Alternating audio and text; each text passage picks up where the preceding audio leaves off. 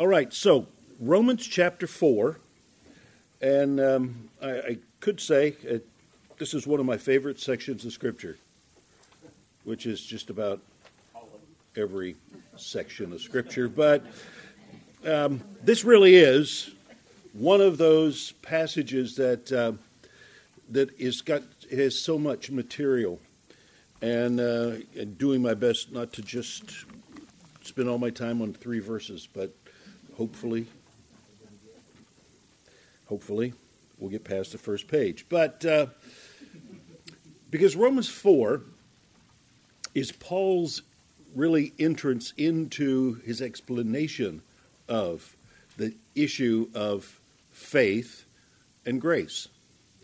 And he's going to help us understand through illustration and through biblical principle that it's not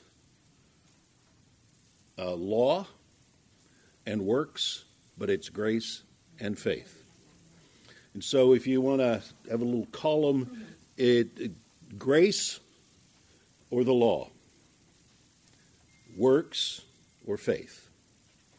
Works is you doing something that the law demanded in order to get righteousness. Grace is God giving us righteousness so that we can do the things that he has asked us to do.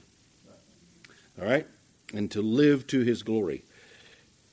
The principle of grace is it's received by faith. And again, I like to use the illustration. You like it, you not, but it's mine, and I'm the teacher, so I get to use it. That it's like 2 sides of a coin. The God side is grace, and man's side is faith. So whatever God gives by grace, we receive by faith. No other way. If it's by grace, it's by faith. If it's law, then it's works. And the law makes demands, and you have to do them to get. Grace God gives us, and by faith we receive. That's the way it works. And so we could just shut our Bibles. There it is. That's the lesson for tonight. But this is what Paul is going to enter into here in Romans chapter 4. And he uses David a little bit, and we'll talk about that. And he uses David in the opening part because David lived under the law. And then he's going to talk about Abraham, who lived before the law. And so what we're going to find is it's the same principle. The same principle that was in action before the law, Abraham. During the law, David. And after the law, us. And so it's the same principle. And what is it? Faith. Faith. Faith was there, and it was the principle that was in operation from the beginning. And so this is how God wanted us to live, and so that we could fulfill all that he was asking of us and to live in the way that he has put demand in our life. So the law was all on the outside. By grace, through faith, God has put the law on the inside. And his demands are answered within. And so doesn't mean we can live carelessly, we live immorally. No, that's not what grace is all about. Grace gives us the power to live to his glory. So that's where we're headed as we go through this passage. The other thing I wanted to help to see about this 4th chapter of Romans is, yes, this principle of faith and grace works concerning our salvation, our righteousness, our justification. But Paul uses it also to talk about Abraham receiving a natural thing, something in this world. And so the same principle that works for us to obtain our justification, our righteousness, our salvation, that same principle will work for us to obtain healing, or deliverance or peace or possession. And those same principles work, grace and faith. So, we'll go here, Romans chapter 4. I want to read this first 16 verses because that's what we're going to be looking at. Hopefully, I get that far. But how many think I will? I got one or two people who think I'll get that far. All right. Okay. So, Romans chapter 4, verse 1. What then shall we say was gained by Abraham, our forefather, according to the flesh? For if Abraham was justified by works, he has something to boast about, but not before God. For what does the Scripture say? Abraham believed God, and it was counted to him as righteousness. Now, to the one who works, his wages are not counted as a gift, but as his due. And to the one who does not work, but believes in him who justifies the ungodly, his faith is counted as righteousness, just as David also speaks of the blessing of the one to whom God counts righteousness apart from works. David said, "Blessed are those whose lawless deeds are forgiven and whose sins are covered. Blessed is the man against whom the Lord will not count his sin." Now, we'll talk about that, but that can't be under the law because under the law, God did count your sin. But we'll move on. Verse 9. Is this blessing then only for the circumcised, that is the Jews, or also for the Gentile, uncircumcised? For we say that faith was counted to Abraham as righteousness. How then was it counted? Was it before or after he had been circumcised? He received the sign of circumcision as a seal of the righteousness that he had by faith while he was still uncircumcised. The purpose was to make him the father of all who believe without being circumcised, so that righteousness would be counted to them as well, and to make him the father of the circumcised who are not merely circumcised, but also walk in the footsteps of the faith that our father Abraham had before he was circumcised. A lot of circumcision in that passage. You could just turn it from circumcised Jew, uncircumcised Gentile. But there's a principle with the circumcision that has to be enumerated. So we'll talk about that. Verse 13. For the promise to Abraham and his offspring that he would be the heir of the world did not come, that his offspring would be the heir of the world, that did not come through the law, but through the righteousness of faith. For if it is the adherents of the law who are to be the heirs, faith is null, and the promise is empty. Verse 15, for the law brings wrath, but where there is no law, there is no transgression. That is why it depends on faith, in order that the promise may rest on grace and be guaranteed to all his offspring, not only to the adherents of the law, but also to the one who shares the faith of Abraham, who is the father of us all. All right, that's as far as I planned on getting, as far as I made notes for you, but we'll see what we can do with this. So let's go back to verse 1, and he starts off with a number of these great statements, and don't ignore the little words that are often at the beginning. What then, therefore, different things that he puts in here. That is why. And so, Paul is helping us to come to some conclusions. So don't miss, it's like the plus and minus signs in your math. The numbers are important, but so are the signs that are in there.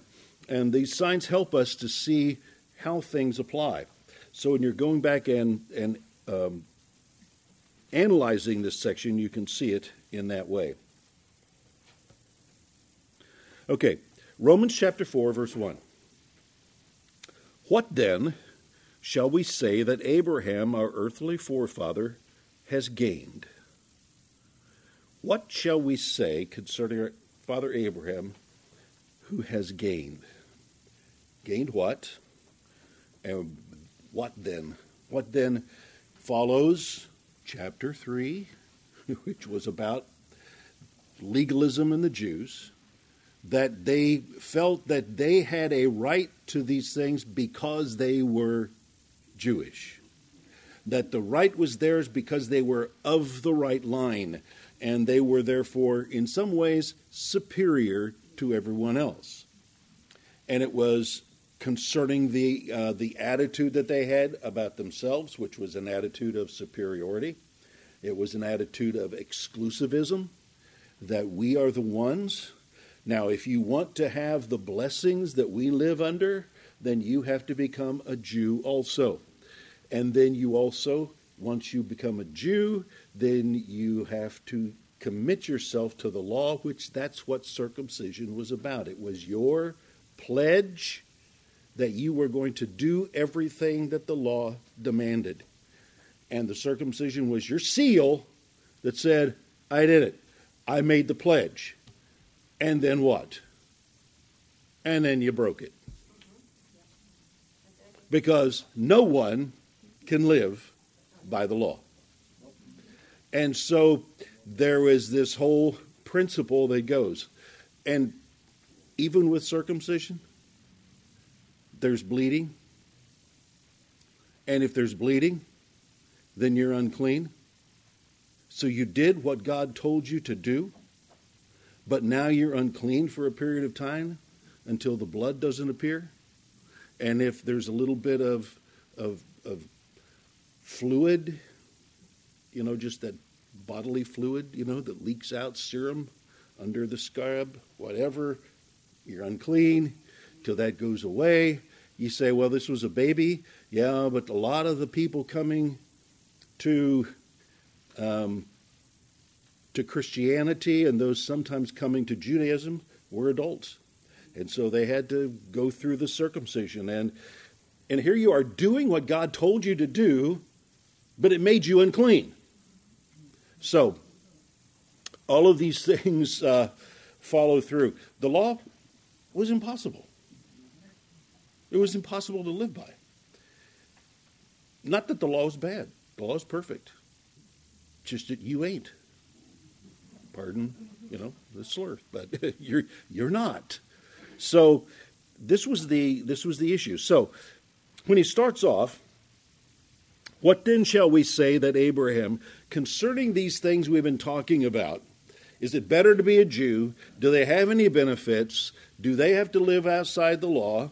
And they'd gone into the place, and Paul brings this out, that, well, actually, when we sin, it actually makes God look better because our sin, he forgives it, and that makes God look good. So the more we sin, the better God looks. You think they didn't believe that? Just go back up and read a few verses just above where we're at. Yes, they did. Or Paul wouldn't be using that as an argument. So these are attitudes that are there. And we can't stop sinning, so therefore the more we do, the better God looks. Don't try that on your parents. It just won't go very far. So concerning this issue of righteousness by your adherence to the law, which you cannot gain, he's clearly said, no one follows. All have sinned, therefore. Everyone is guilty before God. So what are you going to say about Abraham? I know, I've said that 3 or 4 times. Because that's his question. And Abraham leads us into this whole study of grace and faith, works, or law and works. So what are you going to say about Abraham? Why? Because they all knew the stories of Abraham. Now, most people, when Paul's writing this letter, most people did not have a Bible. Their synagogue may have had several scrolls of the Bible. Some didn't even have complete sets of the scrolls of the Bible. But the synagogues they came from, they knew some of the stories, and of course, they knew the stories of Abraham. Most of the time, the rabbis of that day didn't read from the scrolls, they just told the story, and then they offered interpretations of various rabbis. They quoted their favorite rabbi in defending or explaining what the story was about. That's what stunned them with Jesus. He came and he spoke with authority. It's like, ooh, our teachers don't speak with authority. They don't, they get up and they quote somebody else. He just speaks right from the scriptures. And wow, that's different. So most of the people had heard the stories, even Gentiles coming to. The stories of Abraham were famous. And so most of the people had heard those, and they serve for a tremendous amount of practical use in preaching. You can preach a lot of things just out of Abraham. And yeah, you can go a little further with Isaac and Jacob, but if you just stayed with Abraham, you could preach a lot of doctrine because it's in there. And so it can be used for a lot of illustration and a lot of principles. So Abraham was familiar. So what are we going to say about Abraham, our earthly father, has gained? Now let's look at this word gained. So what does he mean by gained? What did Abraham gain? If I say, what did you gain? Then your attitude is, I did something and got it. Right? I gained it. So to gain first place, you have to run the hardest, run the fastest, right? To gain a victory, to gain sometimes the winning or whatever, you have to participate, you have to labor, it's all about you. But that's not what this Greek word is. Because this Greek word, first of all, is an active verb. It means what has he gained, but the word means found. What has he found without seeking? Now, it's one thing if you're seeking for a treasure, but when you're walking through the field and you trip over a couple bars of bullion, gold bullion, not chicken bullion, and you trip over a couple bars of gold, wow, I wasn't looking for that, but there it is.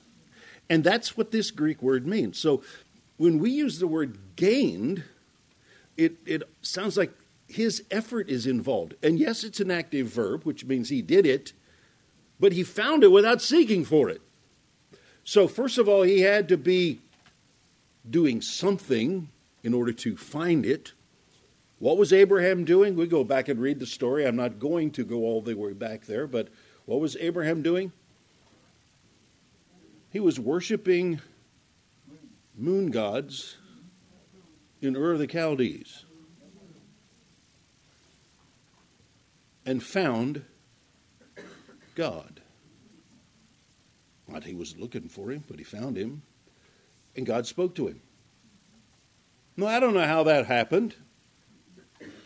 We got people today that says God doesn't speak to us. God spoke to Abraham. Why can't he speak to me? So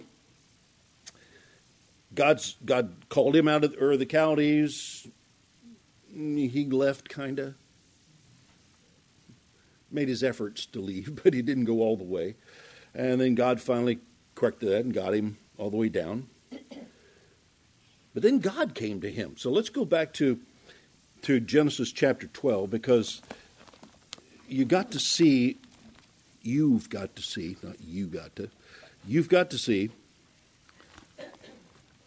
that Abraham didn't do anything about this.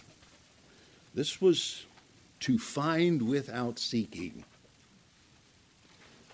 Gained. And I don't really know. I've looked at numbers of different translations, and there really isn't one that says everything that this word can mean. What did Abraham find without seeking for it? That would be awkward to put that in the verse, but that's exactly what happened. What has he gained? Chapter 12, Genesis chapter 12.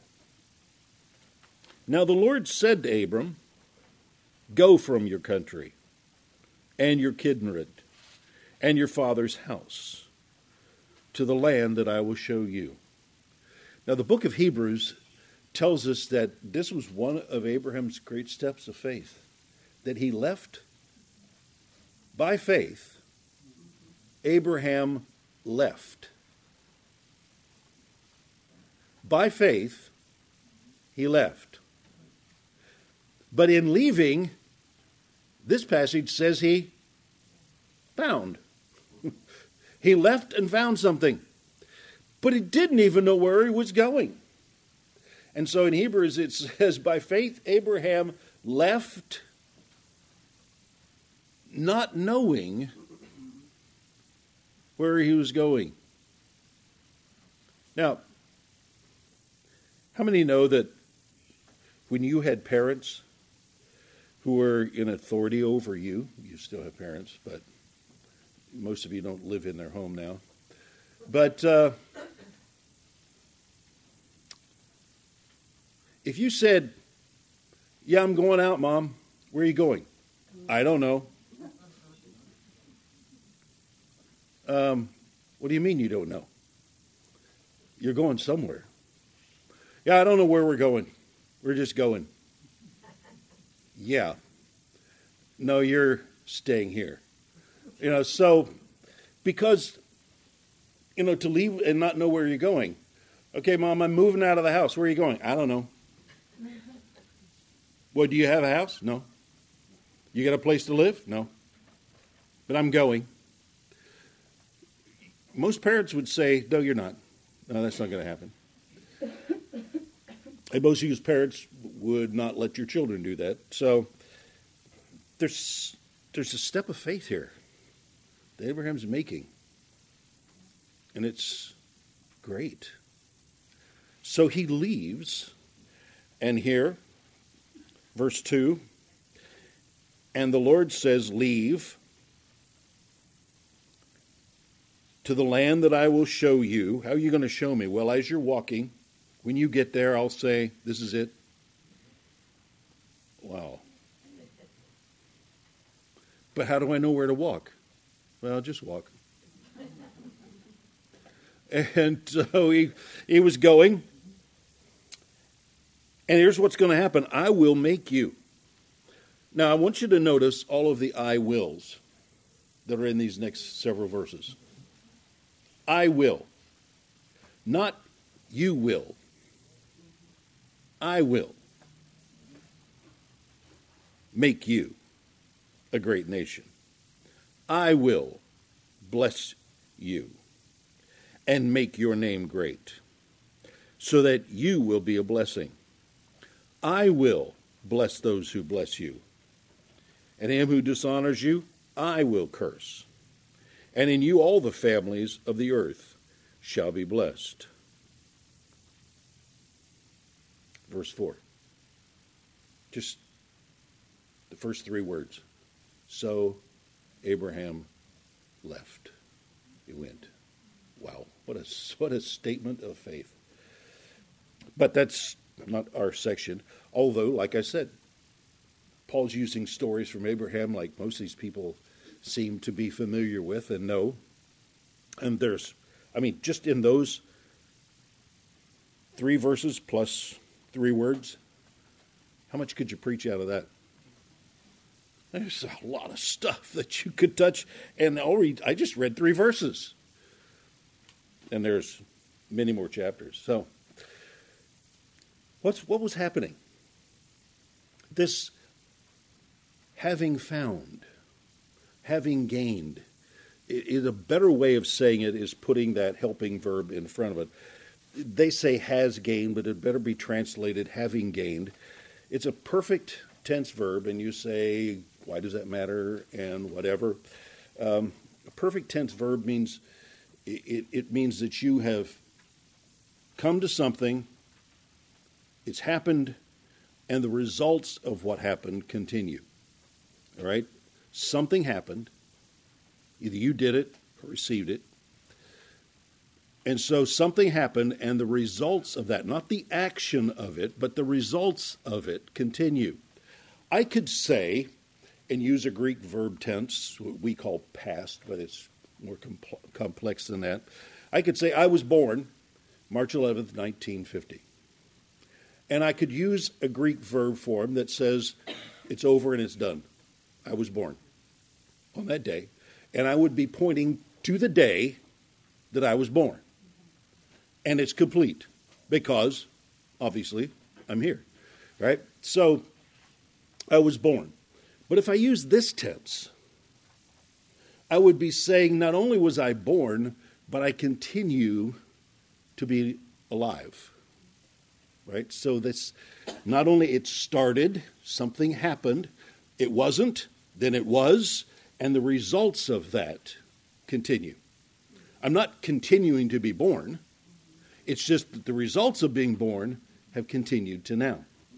And perfect tense also seems to indicate, because it's like an arrow that's going forward, that it's going to continue, that tomorrow and the day after and the year after and the year after, right? So join with me in that, year after, a number of years yet to come, right? So that there is continued results of that. So what is he saying here? Abraham found something, and once found, the results of that continue. What did he find? A promise from God. He wasn't looking for a promise from God. He tripped over it in the field. He found the promise of God. Abraham wasn't looking for this. He wasn't searching for it. He wasn't searching for a name. He wasn't searching to be great. He wasn't searching to have nations born from his loins. He wasn't looking for that. He found it. And having found it, the results of that promise continued. Because once that promise was enacted in his life, the results of it continue. Had Abraham rejected it, and I assume he could have, all of Scripture, there'd be a lot of change in Scripture had he done it, but he could have, then nothing would have taken place. But he didn't. He accepted it. Now, verse 2. Based on, he wasn't looking for it. He didn't do anything to get it. It was just, it happened. Based on that, for if he was held to be righteous, it's the first condition, if, which better be translated since he was held to be righteous, because he was, on the ground of his actions, he has something to boast of, but not in the presence of God. If Abraham had done something to get these promises, then he could boast about it. Look at what I did. Look at what I completed. If he had something, was held to be righteous, and he was held to be righteous, but he wasn't held to be righteous on the ground of his own actions, because he didn't do anything. He found without seeking. And so this promise came to him. God showed up and made a promise. And Abraham had one thing to do. And what was that? Believe it. Just believe it. Believe the promise. That's all he had to do. Now, you say, yeah, but God told him to go from here or go to there. But it was all about the promise. Because the going wasn't where he was blessed. It was in the promise that God blessed him. I will make you a great nation. I will do these things. I will make you the father of a multitude. Now, at this point, Abraham had no children. So if God said, I'm going to make you the father of a multitude, well, there's a problem here. Because I can't have a whole number of children descended from me if I don't have one to start with. I gotta have one to begin. But that picks up our story starting later in this chapter, around verse 17 and 18, which we'll get to in another lesson. So, but if he had something, if Abraham had done something to get this promise, he could say, look what I did. Look at me. Look at everything that I accomplished. I made all this. I was so incredible in my life that God came down and made me some promises. Yeah, it's all about me.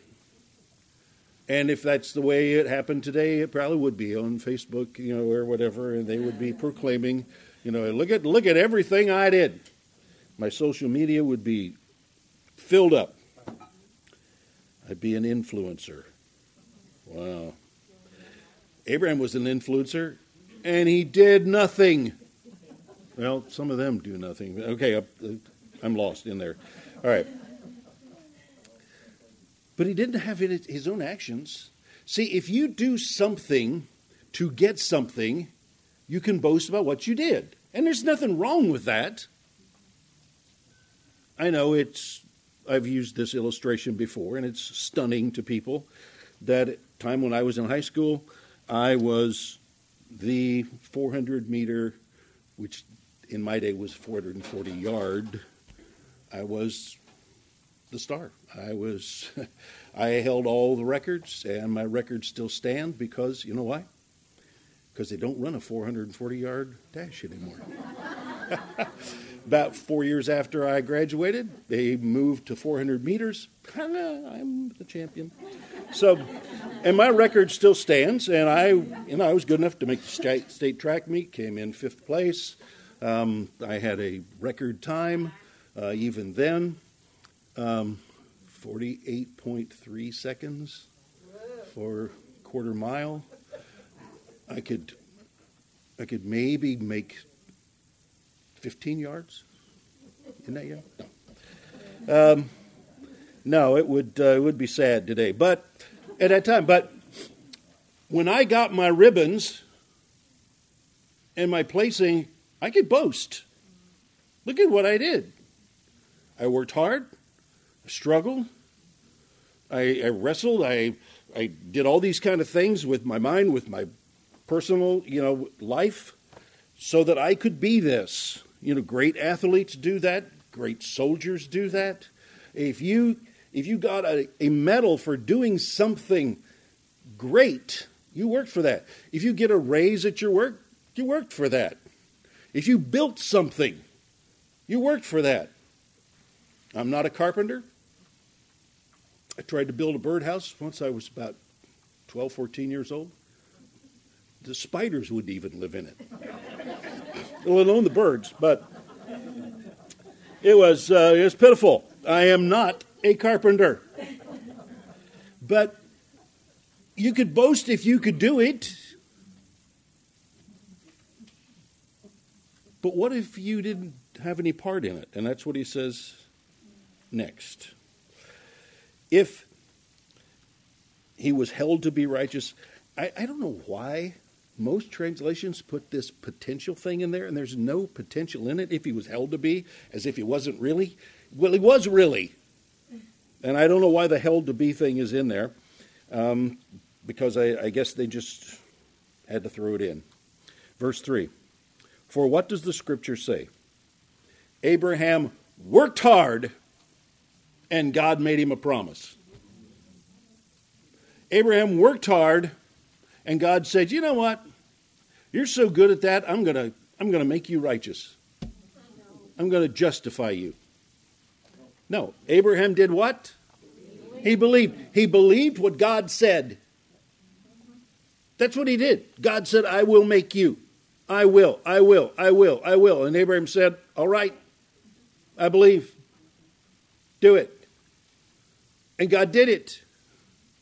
Now, over time, but the promise came here in 12:3. He believed and God counted it as righteousness. And so this is the first account of Abraham believing and God then blessing him. And so this begins his principle. For what does the Scripture say? Abraham believed God, and this was placed to his credit as righteousness. Now, that statement is finally made. Go back to Genesis chapter 15. That statement is finally made in chapter 15, but he's been believing God all along. So it's not that this is the first time that he believed God. Genesis 15 is when God comes and makes the covenant. And I'm not going to go through this whole story. I just want you to see verse 6. Genesis chapter 15 and verse 6. Well, I have to read verse 5. And he brought him outside. So Abraham was in his tent. He brought him outside. And he said, look toward the heaven and number the stars if you are able to number them. You can't. Because by the time you get to 100,315, okay, where was I? I got to start all over. So, you can't number them. And then God said to him, so shall your offspring be. Excuse me? Got a problem? What's your problem? I don't have one. How can I have so many that I can't number them if I don't have one? But, what's it say in verse 6? And he believed the Lord. And he counted it to him as righteousness. Abraham believed. Now, this is the first time that statement is made, but you could go back all the way to chapter 12. He's been believing. God made a promise, and he's been believing and believing. And so here, it actually makes that statement. He believed God, and it was counted to him as righteous. At this time, Abraham is about 85 years old.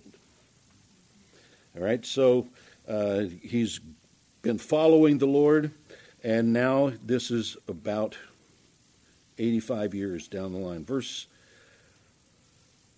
3 continues. He believed. Now here's an important principle. He believed God. It's not he believed in God. He believed God. And believed in God. Yeah, I believe in God. But do you believe him? Well, I believe in God. But do you believe him? And there is a major difference. Because there's a lot of people that believe in God. In fact, there's demons that believe in God. There's pagans that believe in God. There's people that say, yeah, the big man in the sky. Yeah, you know, the old guy that sits up there. The guy on the throne. You know, the God that sits above all these things. Our higher power. And I'm not trying to undermine something. But you can call it what you want, but a lot of people believe in him. There's a whole line of doctrine called deism. And deism simply says, yeah, we believe there's God. We don't believe he acts in people's lives. And so there's no personal salvation, but there is God. No, Abraham believed God. He believed what God said. He believed what God promised. Did he question? Yes, I know. We're going to read a verse coming up. It says, Abraham staggered not at the promise of God. Well, read the book. He did. So we're going to have to reinterpret what that passage is talking about. Because if you say, well, Abraham never questioned God, I can read it. He laughed at him. God said, you laughed. He said, no, I didn't. Yeah, I did. Yeah, I did. Sick, yeah, I heard it. I got better ears than you. He believed God, and it was counted. The word counted, the Greek word logizomai, comes from the same root as logos. It has to do with writing, something written down. So logos, the word, something that's written. Logizomai means to make an account, to write it so as to count, to mark to someone's credit. So when you write it down, it's marked to their credit. They paid this, they paid this, they paid this. Right? So you're marking it down. It was marked to his credit. And Abraham didn't work to be made righteous. He didn't follow the law. Anybody know why he didn't follow the law? It wasn't written yet. All right, so you guys are all sharp. Okay, so there was no law, so he couldn't follow the law, but he did what? Believed God, and when he believed God, God wrote it down. Righteousness. But this word in its root also, I did some further study on this word into the Greek language. The basis of the word means to put together in a person's mind. So the reason it's written down is so that a person's mind can be influenced by it. So when your payments are written down, the person that looks at it, their mind can be influenced by what's written down. And Abraham believed God, and it was written down. And whose mind was influenced? God's. God's mind is influenced. You say, God's mind isn't influenced by us. Yes, it is, all through the Scripture. We can find God watching people, testing people, and when they do something, then God's influence. There's a Greek word, hagiomai, which means to lead the mind. And when we do certain things, God sees it, and it leads his mind about what he's going to do for us. All right? So, Abraham believed God, and it led God's mind. It influenced God's mind, and he said, righteousness. That's what I was looking for. Somebody who will believe. Not just somebody who will work, but somebody who will believe. And he was counted. God looked at it and wrote it down as righteousness. And God said, that's it. Abraham has been now declared. And here's another important point. God didn't make him righteous. He declared him righteous. So also with us. God doesn't make you righteous. He declares you righteous. It is a word that comes from God. You say, well, that's not as strong. Let's go back to Genesis chapter 1, and God did what? He spoke. If God declared you righteous, then you're what? Righteous, because God said so. He made that declaration. Glory to God. That's it. It's not that, all right, Jeff, I'm going to test you. We'll see if you can make the righteousness scale. You know, it's like that, the county fair, whatever, you get the sledgehammer and you hit the thing and see if it'll ring the bell, you know. It's like, you're almost there, you almost made it. Or any of you that have, you know, with our age, of most of the people in the room, I got to see, you know, some of my younger, you know, participants, but we've had surgery and they give you that little tube thing to blow in. How many have had that thing? Oh, yeah.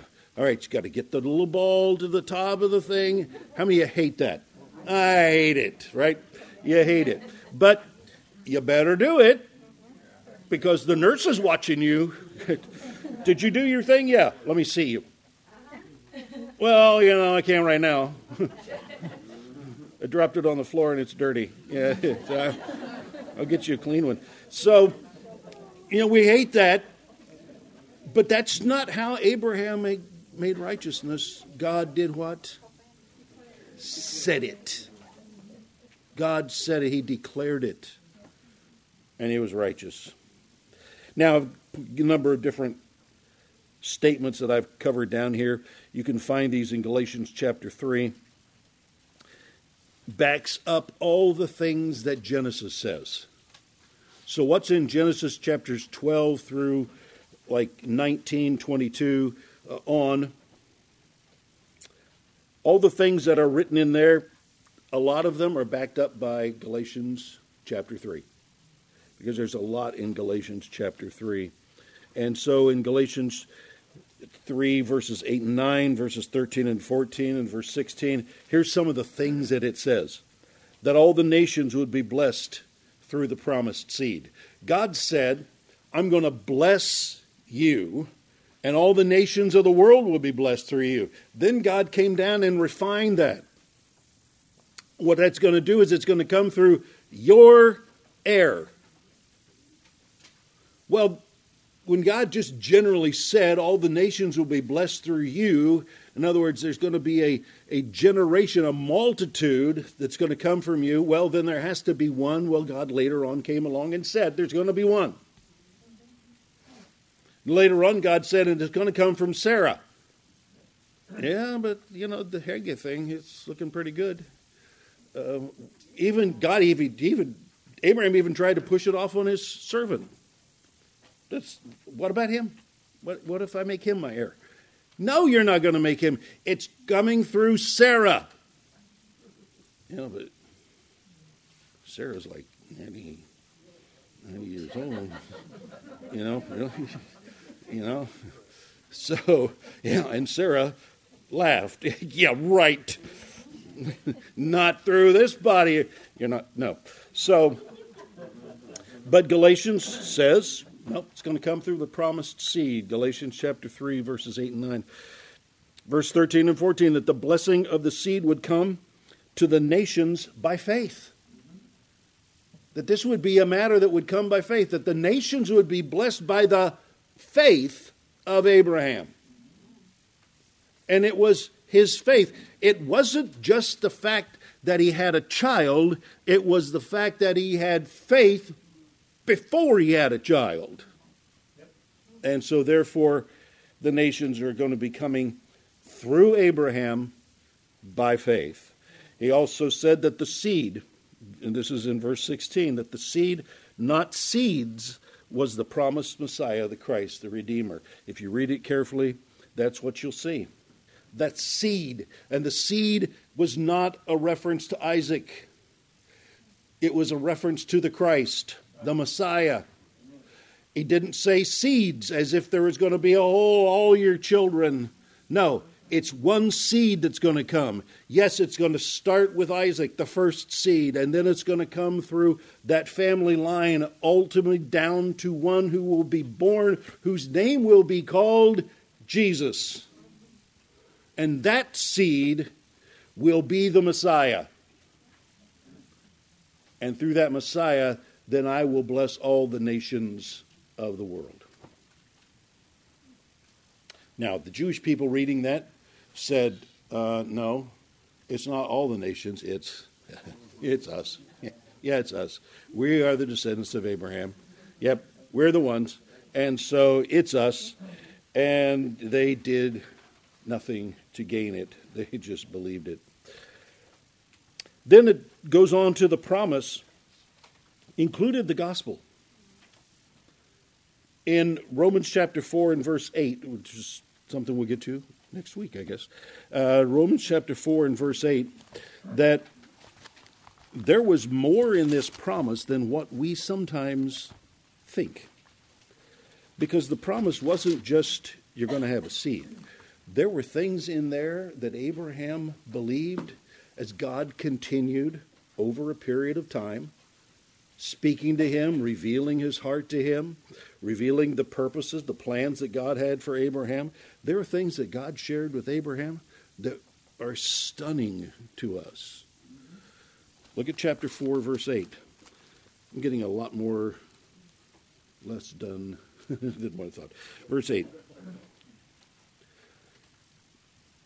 Within this promise that God was going to give, that this promised seed, now Abraham jumps in the space in between verse 3 and 4, where we are now, down to verse 8. He jumps to David, but he's talking about the same principle. He's talking about this promise and the seed. And finally it says in verse 8, blessed is the man against whom the Lord will not count his sin. What God was saying is that there's somewhere within this seed is going to be the one who will take away your sin.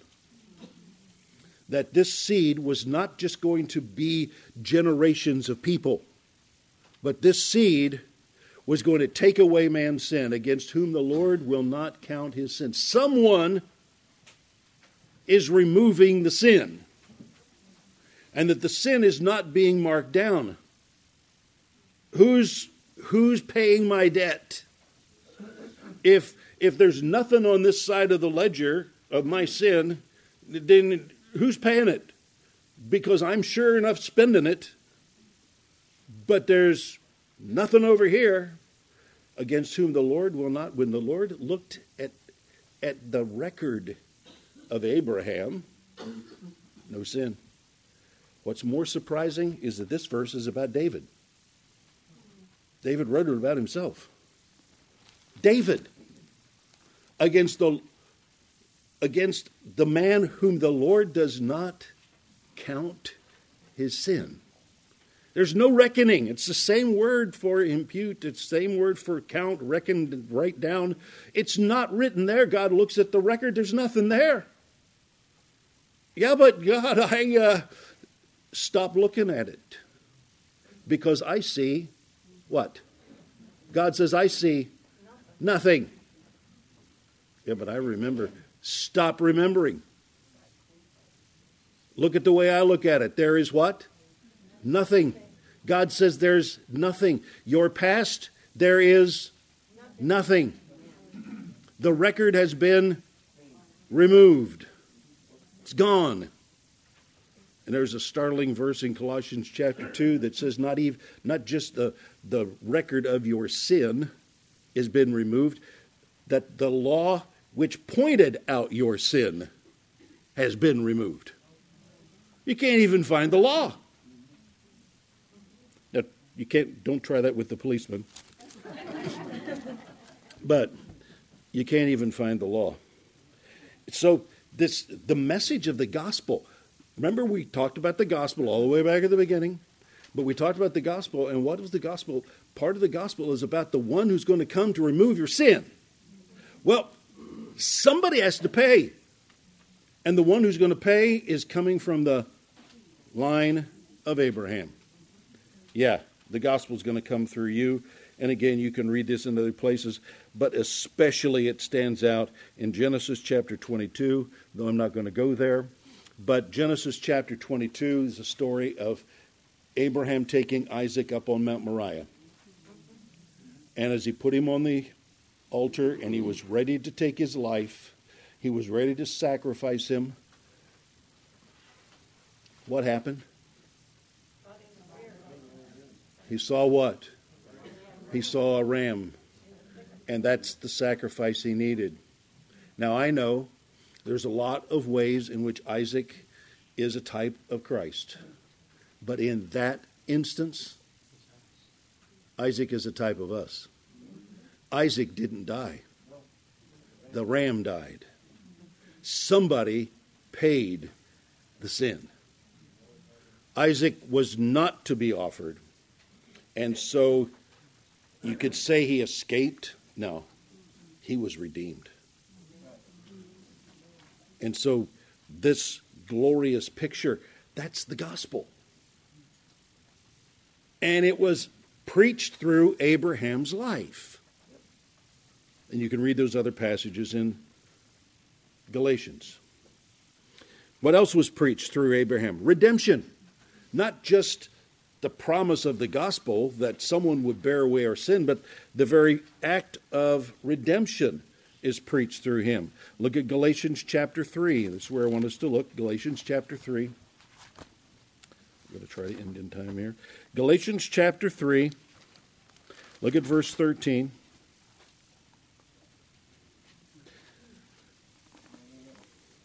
Christ has redeemed us from the curse, not curses, curse of the law. We'll talk more about that as we go. The curse of the law becoming a curse for us. For it is written, cursed is everyone who hangs on a tree. Verse 14, so that in Christ Jesus, the blessing of who? Abraham might come to the Gentiles, so that we might receive the promised Spirit through faith. Abraham didn't fully understand what God was speaking to him, but God spoke to him that this seed is going to bear away the sins of people. How do we know that? Because it's identified here. And then look also at John chapter 8:56. It's written there in your notes. Jesus made the statement, Abraham saw my day. Abraham saw my day and rejoiced in it. What day? What day?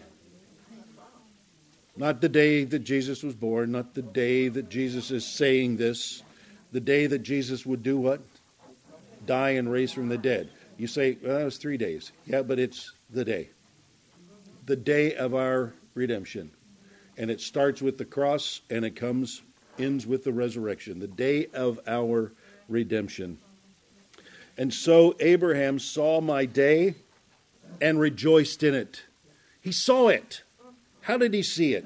Well, probably the Isaac ram thing. But there were other instances. There was the smoking pot and the torch that went through the sacrifices, the cutting of the covenant, the promises that God made. Abraham, in the things that God showed him, Abraham saw the Messiah. Not just a child was going to be born to him, but the Redeemer of the world. You say, people didn't know that back then. Well, look at your notes. Job chapter 19, verse 25. Job lived just before the time of Abraham. So maybe during the time of Abraham's father Terah, whatever, that when the Bible says Job was the greatest man of the East, there was no one like him. God said, I have no one like him in all of the earth. Well, if Abraham was alive, that wouldn't have been true. Job lived before the law was given, because the priesthood, the tabernacle, the temple, none of those things are ever mentioned. Job lived before all of that. There was no mention of law. There were no mention of the demands of the law. But Job knew something. Job 19, verse 25 said, Job knew the promise of the Redeemer. For I know that my what? Redeemer. My Redeemer. Where'd Job get that from? How long's that been known? Well, Adam to Abel to Seth, and on down through the line to Noah, through Noah's son to Terah to Abraham. Somehow the message came down, and God helped them to see that this promised seed goes all the way back to Eve. So the seed, Abraham, the seed you're going to have is the same seed I promised Eve. And this is the seed that will bruise the serpent's head. And this is the seed that will pay with his blood so that we all may be redeemed. And through you will come a great nation, all the nations. And then finally he saw the Messiah. And I'll just quickly end with this. Galatians 3:16, we already talked about this. God said a seed, your seed, not your seeds, not all of the people that come from you, but one seed specifically that is of ultimate importance. One seed through whom all the nations of the world would be blessed. There is not a child born to a human that all of the nations of the world could be blessed through. Not even if they become the emperor of the world, as if there was one. They couldn't all be blessed through him. But there is one. John said, "Behold the Lamb of God that takes away the sin of the world." That's him. Jesus said, "I am the way, the truth, and the life. No one comes to the Father but by me." And so it is that Jesus is that one. Again, Genesis chapter 12, verse 7, Genesis 13, 15. The first seed, of course, is Isaac. But from Isaac, it's not just natural line. It's the line that will bring forth the Messiah, who will be the Redeemer. Amen? All right, so I got through the first section. Yay me. Okay, so, Father, we thank you for your word tonight. I thank you, Father, you help